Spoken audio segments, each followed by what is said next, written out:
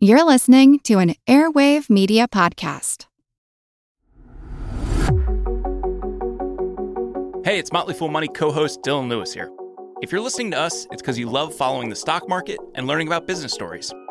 If you're looking to keep learning and unlocking your potential, then you should check out the Think Fast, Talk Smart podcast produced by our friends over at the Stanford Graduate School of Business.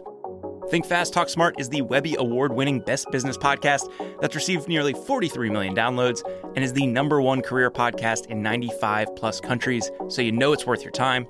Each week, host and Stanford lecturer Matt Abraham sits down with experts to discuss the best tips to hone and develop your communication skills, from making small talk that leaves a big impression, to keeping your nerves in check while speaking, to being more persuasive. Whether you're working on your elevator pitch or planning an important meeting, strong communication skills are important in business and life in general. That's why you'll hear from pros like neuroscientist Andrew Huberman on how to manage speaking anxiety, as well as speechwriter, best-selling author, and friend of the Fool Dan Pink on how to take risks in your communication, and psychologist Kelly McGonigal on how to harness nervous energy to fuel powerful presentations. All that and so much more available on the Think Fast, Talk Smart podcast. So what are you waiting for? Listen every Tuesday wherever you get your podcasts or on YouTube.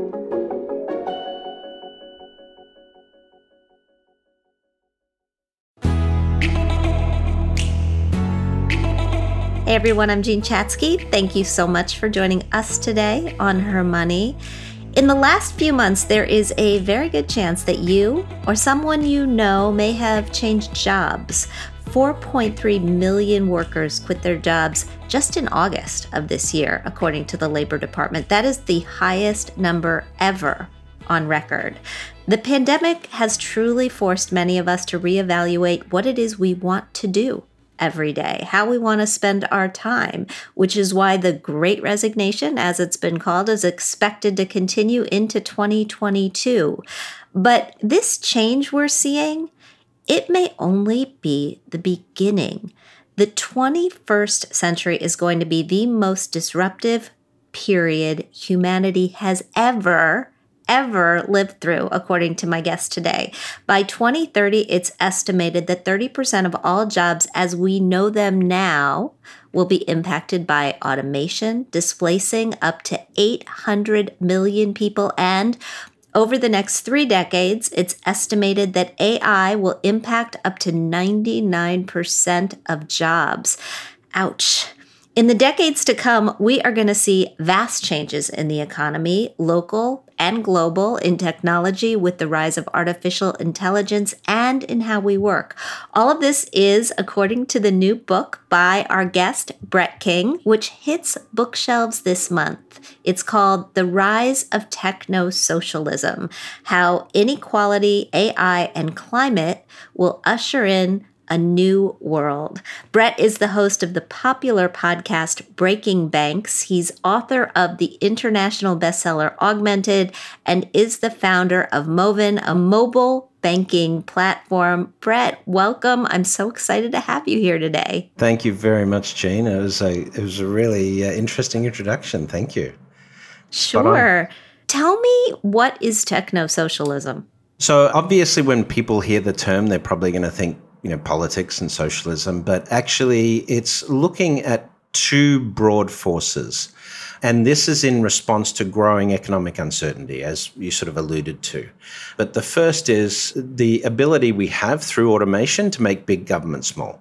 And so it's economically very much on the right in terms of reducing the cost of governance, reducing the cost of provision of universal basic services, and so forth, through high levels of automation at a national level.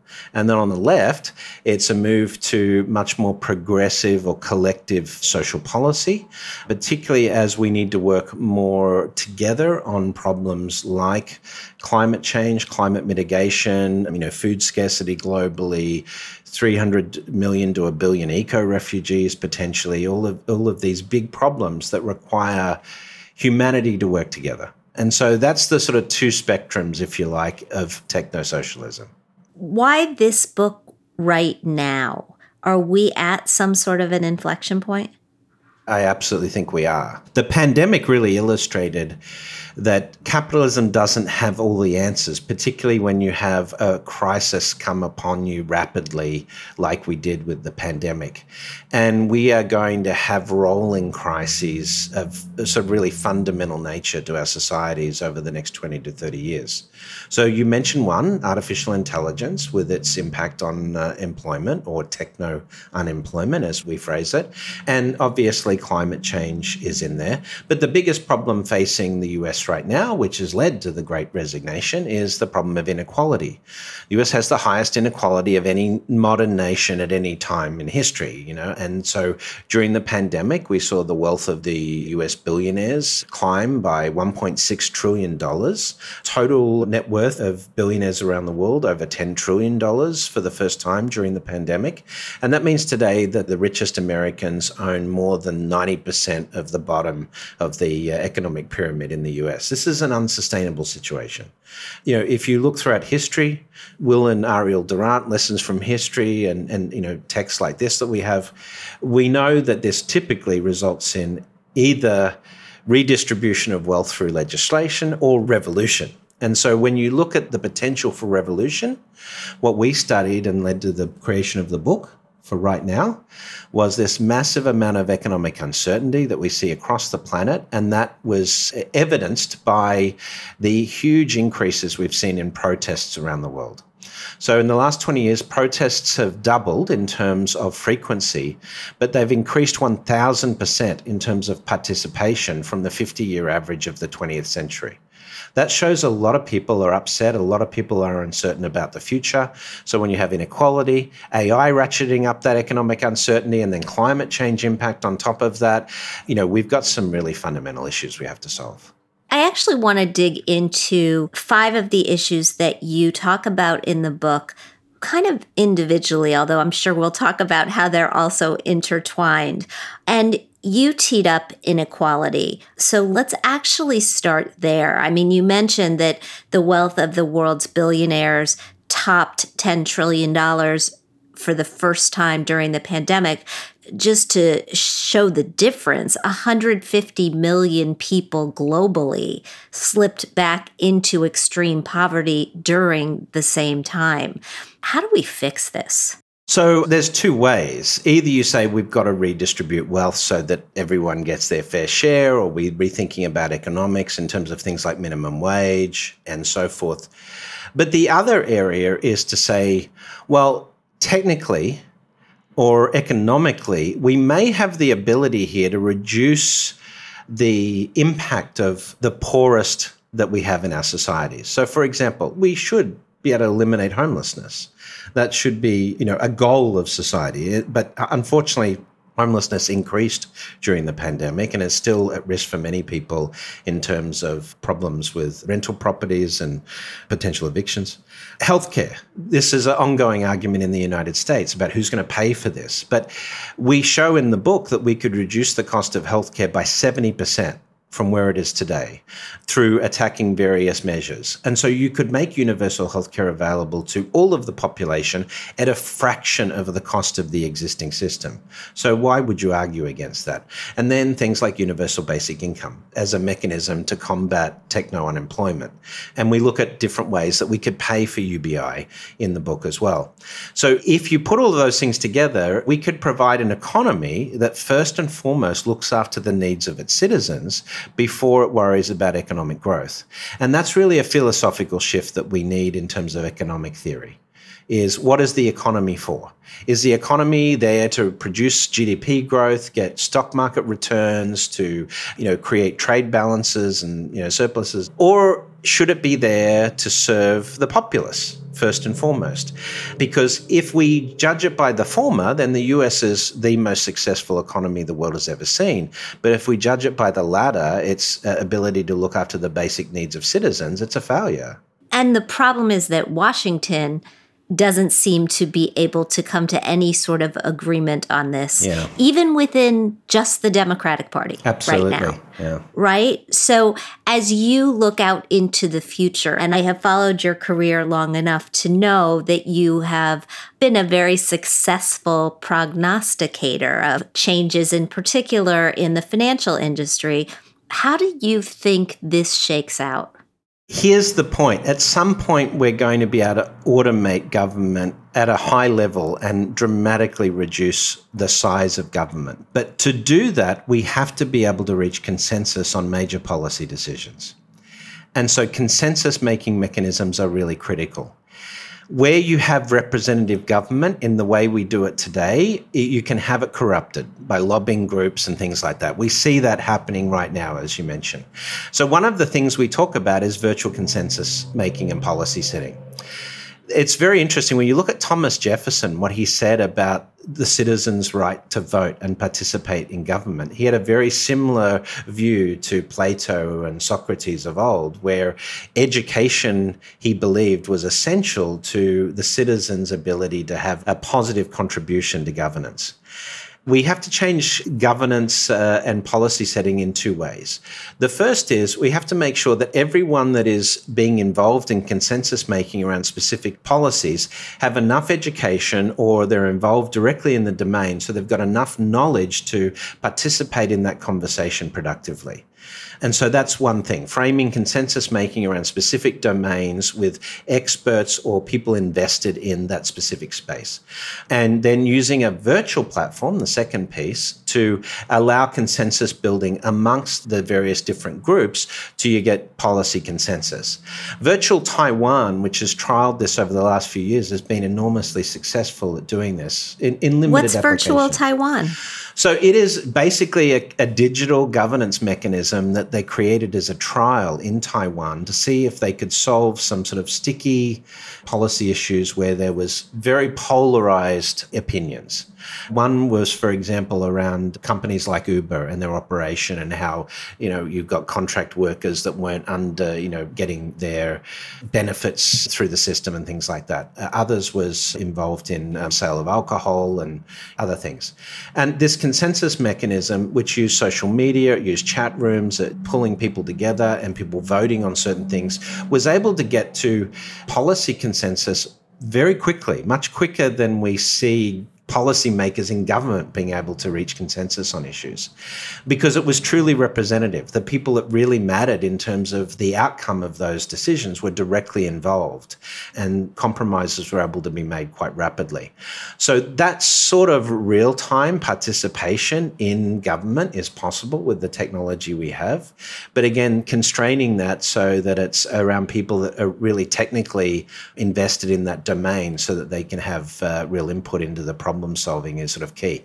But it removes the representative government element. Well, it does, but I'm thinking about all the machinations that we've gone through with the Facebook whistleblower in the last couple of months and how we can't even trust the information that comes across so many of our social and other media channels these days, right? There's a real lack of trust in that information depending on who you are and what you're listening to. And so I'm just wondering, do you think this will happen? And how long is it going to take? Well, it's going to take the next 30 years. Here's the key element here is consensus building is going to become critical for the way we move forward. Even if you look at COP26, which we just had recently, the ability to get consensus on things like carbon output and those sort of things is quite difficult.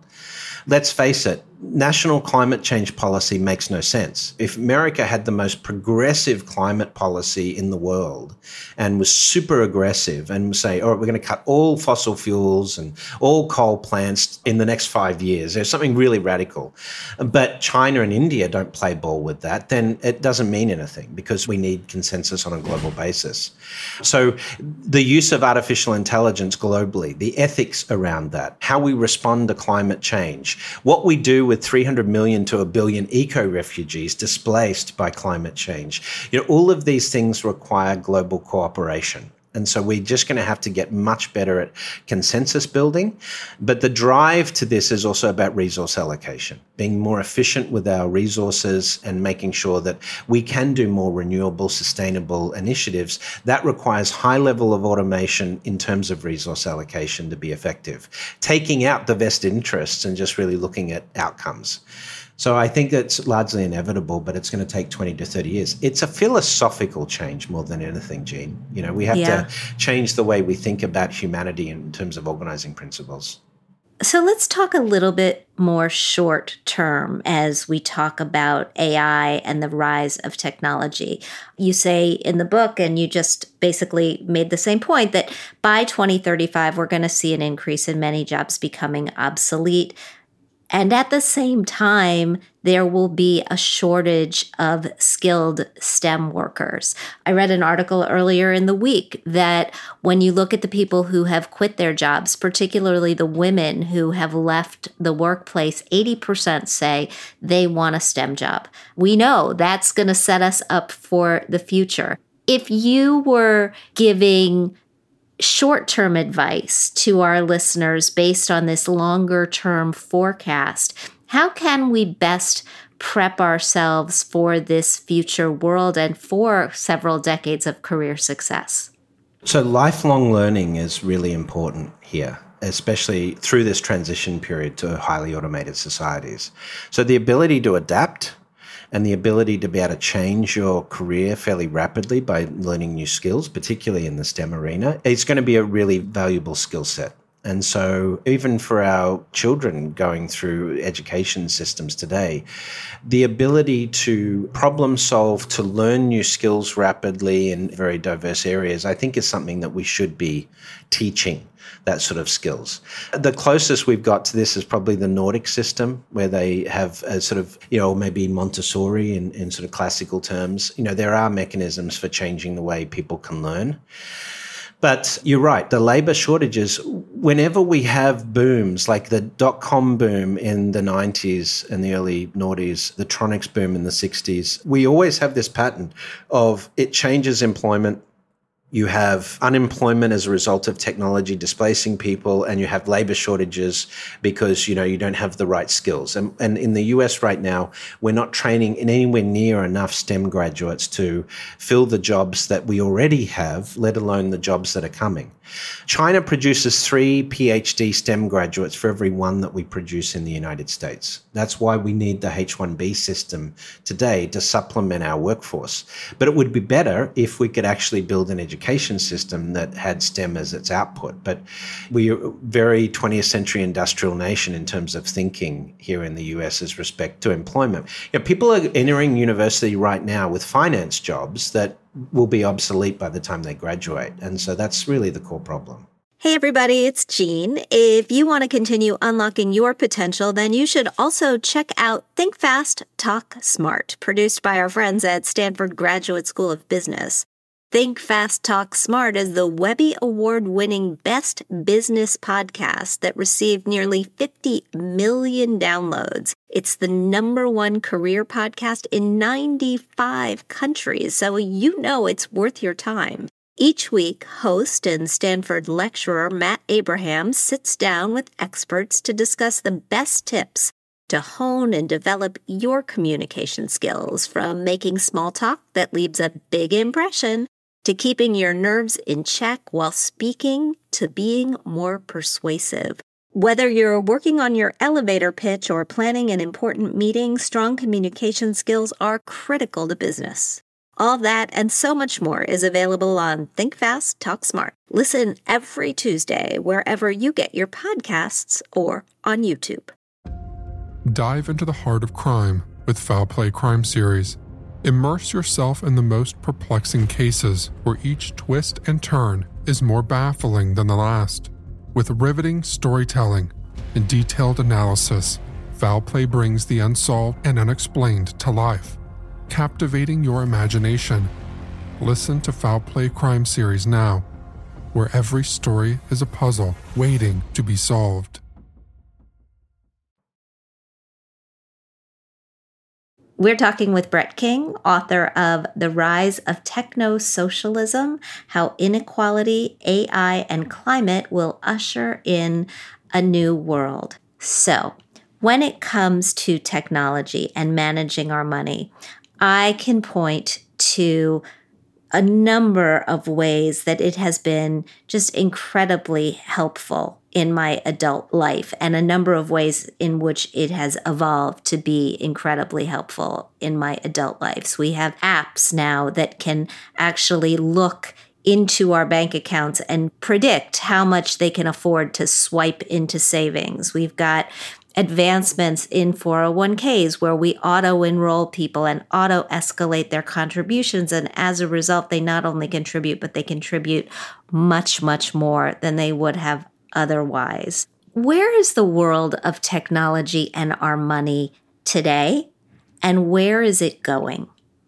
So obviously, I'm a big fan of the tech approach. I think, we've focused a lot on financial education and financial literacy in the past, but we're now showing that tools that you could use in your daily life can be just as effective, if not more effective. So as you said, predictive analytics, predictive cash flow, showing you what bills you have coming down the pipe, helping you manage your money, raising awareness of what you're spending is a key element. I worked with TD MySpend on their TD MySpend app, for example, and the customers there that use that app every day save 5 to 8% month on month compared with customers who didn't use the tool. And so if you're able to save 5 to 8% more each month, then that's going to make a big impact on your overall savings and financial well-being.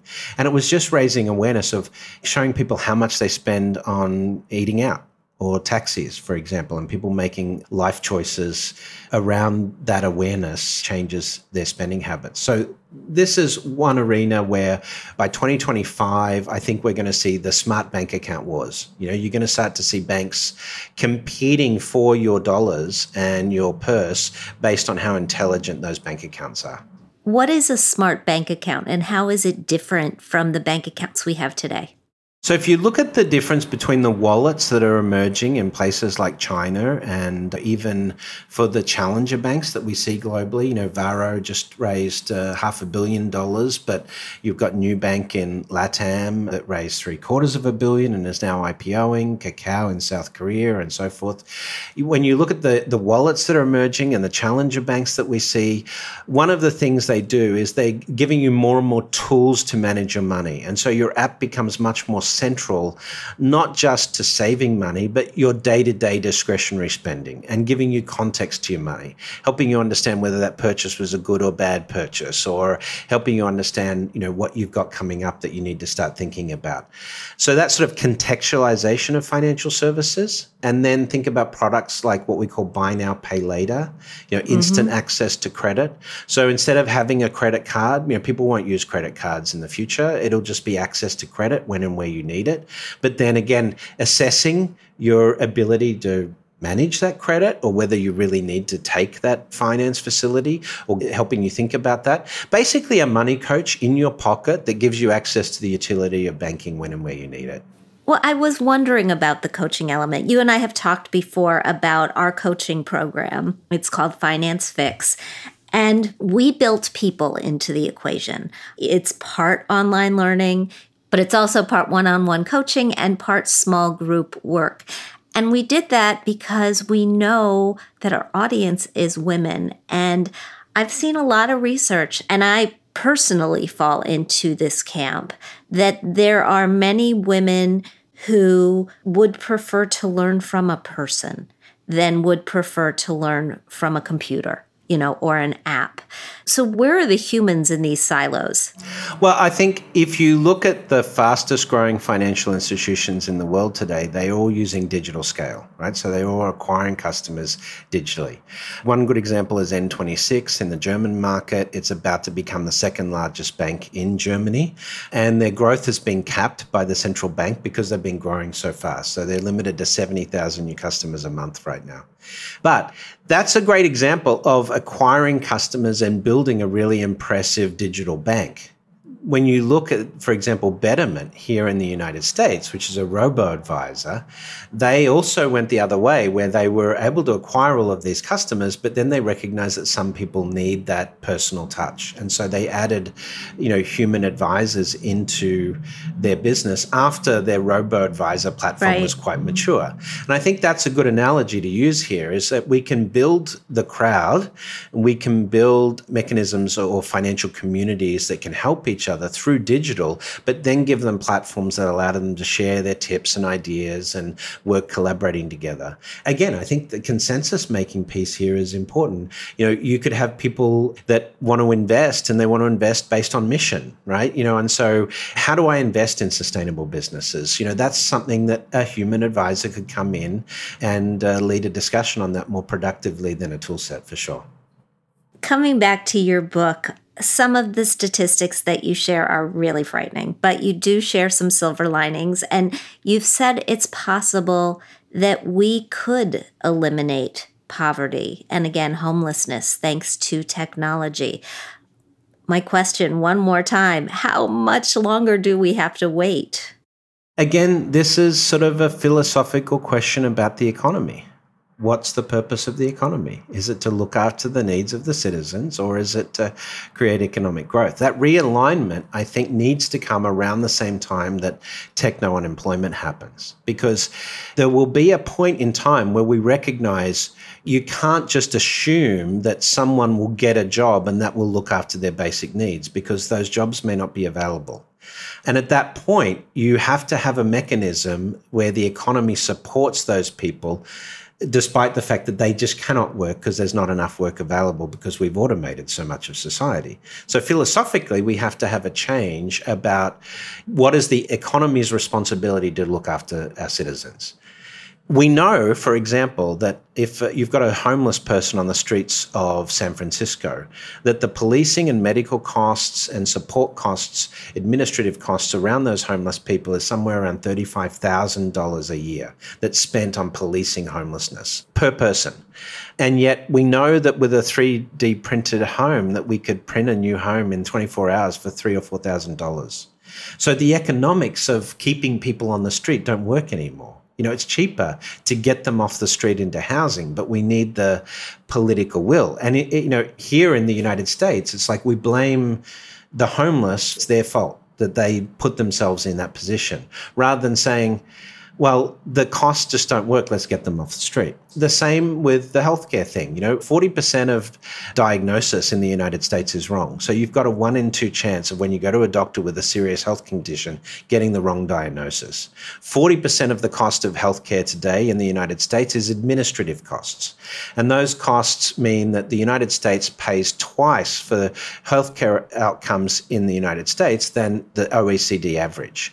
So we know we could reduce the cost of the healthcare system down to a fraction of what it is today and provide healthcare to everybody. But we've got to get that through the policymakers that are paid by the lobbying groups from Big Pharma and so forth to get that to happen. So it's more us saying, philosophically, we have to look after our people first and foremost, and then we can have the economic growth on top.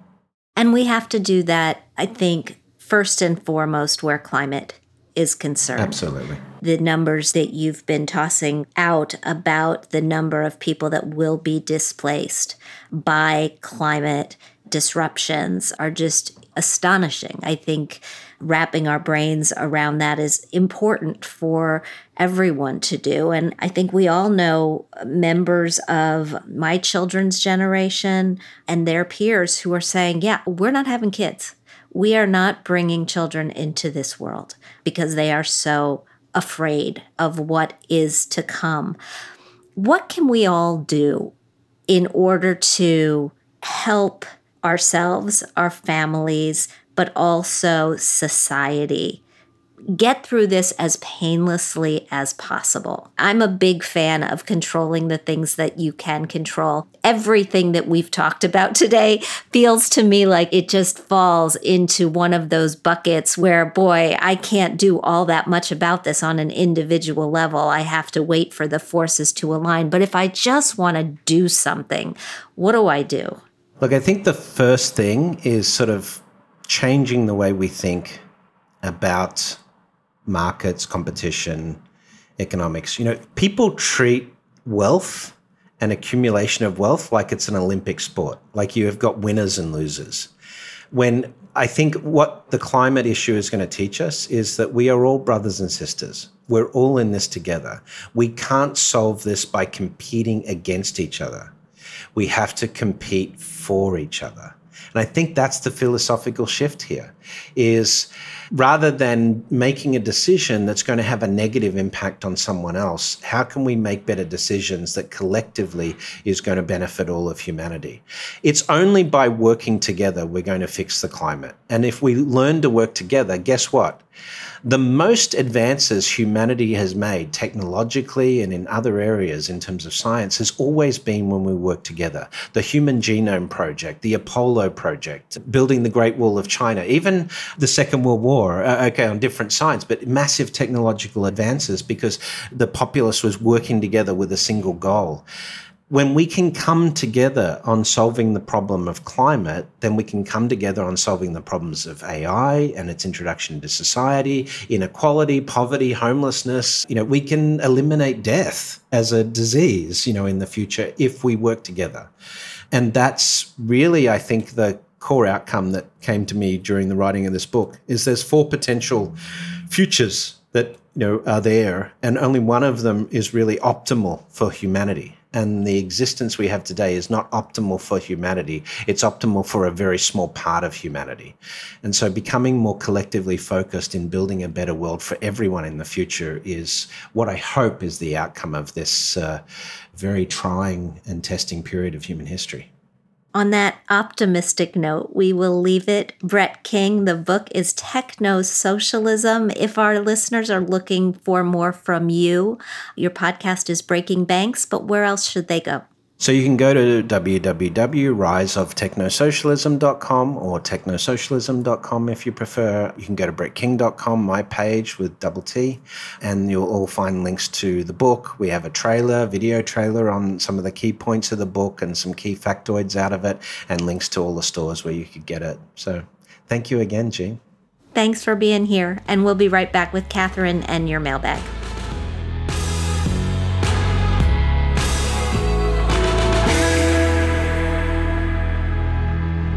Before we take your questions today, I want to welcome a new sponsor to the show. We are very excited to tell everyone that Her Money is supported by BCU, one of the nation's fastest growing credit unions.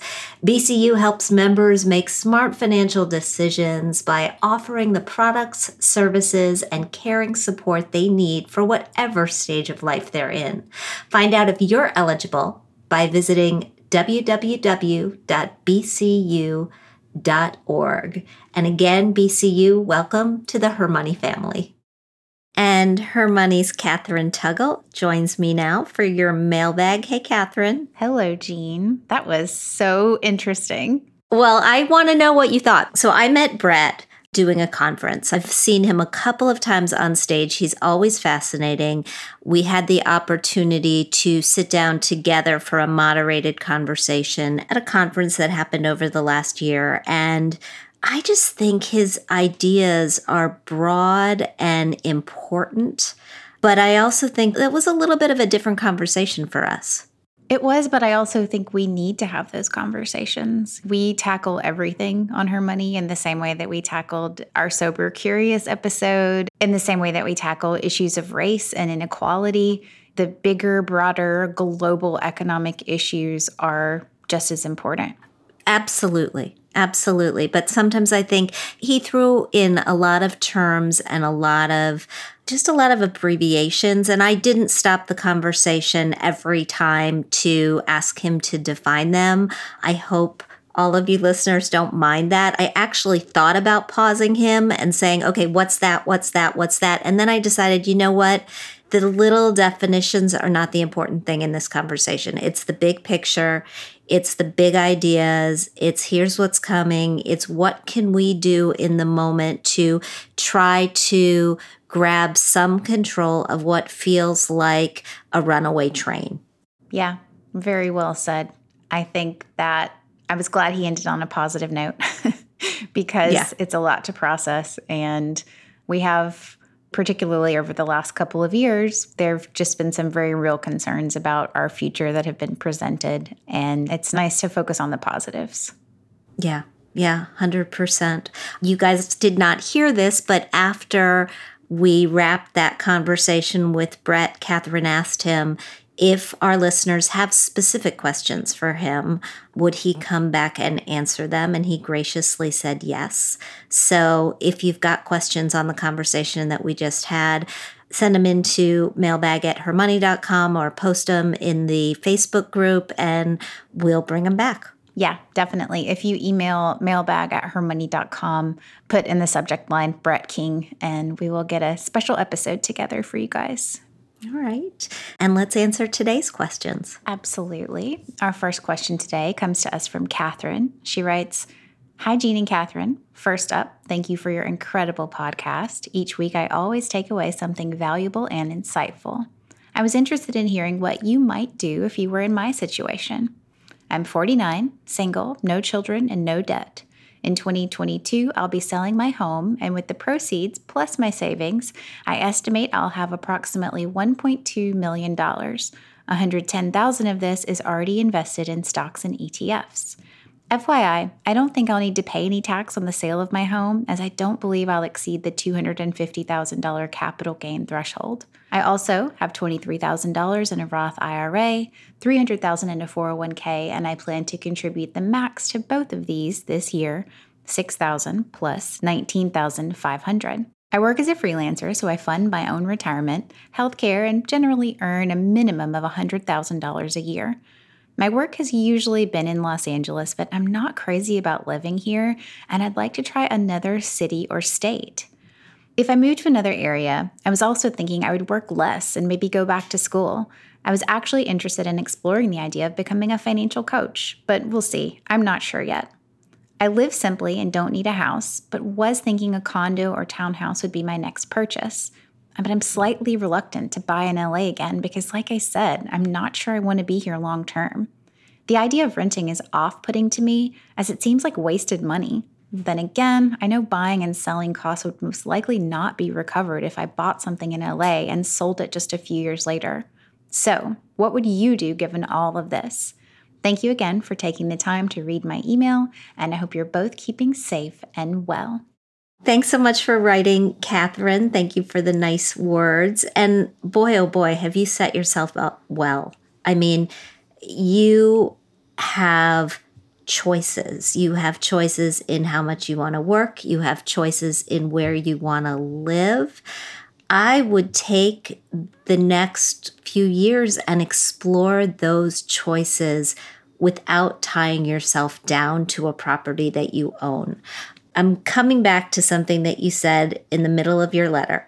My work has usually been in Los Angeles, but I'm not crazy about living here. If now is not the time for you to look elsewhere, I don't think there's ever going to be a time. People are moving around like crazy. People who are able to work remotely have just seen their worldviews open up. And even in industries where it's tougher to work remotely, my guess is that you could find another part of the country where you could do the kind of work that you want to do. And I would take the time to explore those areas right now. What I wouldn't do is buy a property. I wouldn't buy a property for a couple of reasons. First of all, I think the housing market is a little bit overheated. And if it's a little bit overheated and you buy in this overheated market and then you need to sell, there's a chance that you could lose money on that property. The fact that interest rates look like they'll be going up is going to play into this. It's going to make mortgage rates higher, and that's going to drive property values a little bit lower. At least that's how it's happened historically. Also, when you factor in the costs of closing and the costs of buying a home transaction, it's not cheap. And for that reason, I would just try to pick an area of the country that you do think that you want to be in for 5 years or longer. And once you find it, buy something. But in the interim, I'd rent. And I'd rent in an area that allows you not just to explore whether you'd like to live there, but that offers you a place to get the continuing education that you think you need. You said you might want to go back to school to become a financial coach. You might want to go back to school for something else. Sounds like a good idea to me. When you pick your new home, make sure that new home has the educational options you want. Make sure it has the options you want for exploring the outdoors, if that's important to you. If you're a foodie, make sure it has plenty of great places to explore culinary adventures. Just figure out what you're looking at, plant a stake in the ground, live there for a year, live there for 2 years, see how it feels. And once it feels good, once you think you want to stay, then I would look at buying. That's just my take. What do you think, Catherine? I think that's fantastic advice. And I think that there are so many more options than there ever used to be. There are long-term rentals on Airbnb. There are short-term rentals from a landlord. In the remote work world that we live in today, people can rent anything, anywhere. And I think that is by far the best option before you put down real roots. I always come back when people are talking about moving somewhere new and somewhere different. I always come back to the many stories I've heard of retirees who had this seed in their mind that, oh, when I retire, I'm going to live in Tucson, or when I retire, I'm going to live in Palm Springs or wherever. And then they picked up and they moved and they bought something and they got there and they were like, yeah, these are not my people. This is not my scene. This is not my weather. I have not had a good hair day in 6 months and I have to get out of here. And they move again, often back to where they came from. That may not be the case for you, but don't lock yourself in because of real estate.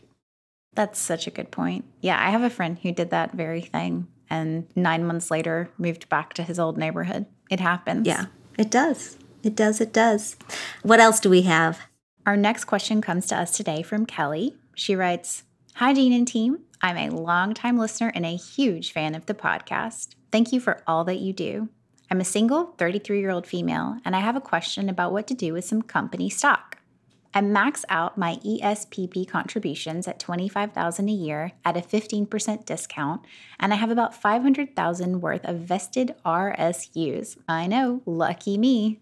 Wait a minute, Catherine. Before you go, I know I didn't stop Brett King and ask him to define terms, but I'm actually going to stop you for just a second because I don't think we've talked about ESPPs and RSUs. Very quickly, an ESPP is an employee stock purchase plan. It is a company-run program where employees can purchase company stock at a discounted price.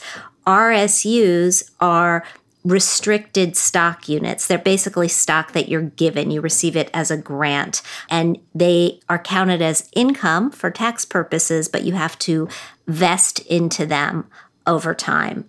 I think that's just important information for everyone to have. And okay, you can pick up the question. Thanks, Jean. She says, while the market will always be unpredictable, I do have high hopes that the share price will continue to steadily grow as it has been consistently year over year. I recently purchased a new townhome valued at $493,000. I put down 20% at a 2.8% interest rate.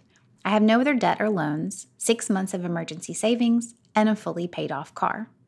My total salary is $128,000 with an expected promotion coming this month. I currently have $85,000 in a 401k, a 6% contribution with no company match, $56,000 in a Roth IRA. I can no longer contribute due to exceeding the maximum salary plus stock. And I have $20,000 in an HSA that I max out annually and do not use for medical expenses. I look at it as a backup emergency fund and potential retirement fund. I would love to retire early and do not want children, regardless if I meet a long-term partner or not. The idea of being debt-free and paying off the remainder of my mortgage with my RSUs is really appealing, about $293,000. However, I do have a great interest rate and I hope my company stock will continue to grow, and I'd like to plan for an early retirement too. What would be your recommendation? Thank you so much. Well, thank you so much for writing. It's such an interesting question. I come back, and I know I'm going to come back to the growth of those RSUs, the growth of the stock versus the interest rate on your mortgage. Because when we're comparing returns on your money, what we look at when it comes to paying off a debt is the interest rate on that debt minus any sort of a tax deduction. So if you've got a mortgage and that mortgage is close to 3%, as yours is, when you pay off that mortgage early, that's just a 3% return on your money. On the flip side, money in the markets, just on average, grows about 8% a year. And that's looking at the Dow and looking at the S&P and going all the way back to when those indices were first tracked. So the return that you get from those RSUs is greater than the return that you get from paying off that mortgage, even when we take taxes into account, because the RSUs are taxed as income. There are two other things to consider here. The first is the fact that a greater portion of your wealth is tied up in the stock of the company that you work for than most people would recommend. In general, you're going to see recommendations for having no more than 10 to 25% of your wealth in the stock of your company. And that's because if your company fell on hard times, the likelihood that you lose that value and your job at the same time is probably greater than it should be. You're taking more risks just by having all of those eggs in a singular basket. So if you're thinking of taking a little money out of the RSUs and diversifying it by either putting it into a different investment or by paying down the mortgage more quickly, I would be okay with that. What I wouldn't do is take all of the money out at once, pay the taxes, and wipe that mortgage clean away. I think you've got many other more profitable alternatives for that money. The last thing that I would say to you is I really get the emotional appeal of not having a mortgage, despite the low interest rate. It is something that is meaningful to me as well. But you're 33 years old. You've got so much time on the clock to figure things out. What I'd rather see you do is make an appointment with a financial advisor. There are a lot of moving pieces here, and I would try to make an appointment with a financial advisor who is familiar with your company plan. If you've got access to one through your company plan, I would certainly take a look at that. You could also fill out our questionnaire at hermoney.com. Just click on the button that says Find an Advisor. Make sure you note in that questionnaire that you've got RSUs, because you'll find somebody that is very familiar with dealing with them and able to help you in that regard. But we'll serve up for free, as you know, the names of 3 financial advisors who can help you. With so much money at such a young age, I think charting your path to particular goals at this point would be a really, really good idea. Yeah, Jean, thank you. And I also totally see her point about not wanting to sell her stock, because if you believe that it's going to grow over time, then you got to stick with it. Absolutely. But I want to see her making sure that she's got other efforts underway to provide diversification so that so much of her wealth is not in one place. Yeah. Not having all your eggs in one basket. Always good. Thank you so much. Thanks, Catherine. And in today's Thrive, some strategies for making tough financial decisions. Throughout your life, you will make many choices about money. Some won't be significant. Others will carry a much heftier price tag and the weight of a lot of responsibility. And it's essential to have a solid strategy for approaching them. At hermoney.com this week, we tell you how to break it down, roll up your sleeves, and dig in. First, Step back and assess your options. Whenever there are important choices to be made, you have a few options. Before you get overwhelmed, just take a step back, make some lists, and put numbers with each alternative so that you can assess a clear winner and loser objectively. Next, establish a goals-driven plan. Tough decisions are easier to weigh when you know your financial goals and have an understanding of just how you're tracking against them. Think of the plan you devise as your roadmap for navigating everything life throws your way. When building a financial plan, you want to be realistic about your goals, review that plan once a year, and make changes as life changes. Finally, take it personally.